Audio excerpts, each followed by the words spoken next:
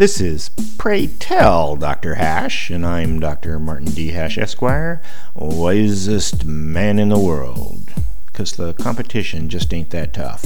And these are things I wish someone had told me.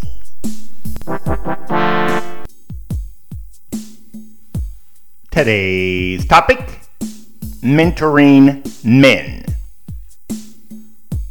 There are wise, insightful people who recognize that the shifting societal values are destroying men and boys, the most famous being Jordan Peterson, a clinical psychologist who tries to reassure young men that the desperation they're feeling is natural, that they're not alone, and that others care and want to help.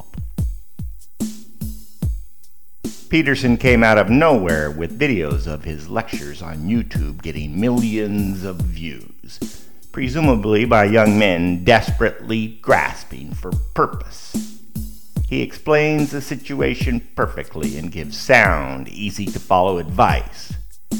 To many young men, he is the mentoring father they never had.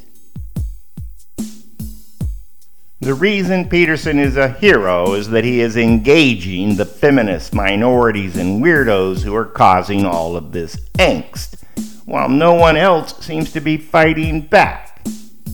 He's controversial because he advocates that people be responsible for themselves, which sounds obvious to liberty-minded Americans, but is counter to the egalitarian idea that other people are responsible for you.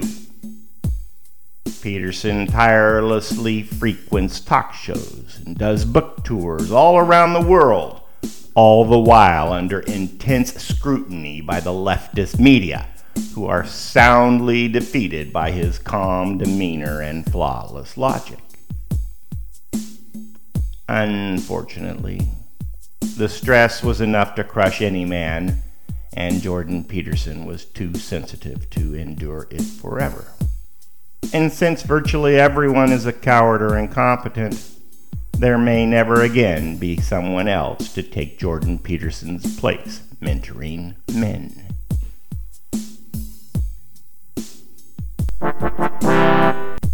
For more, see my website at martinhash.com.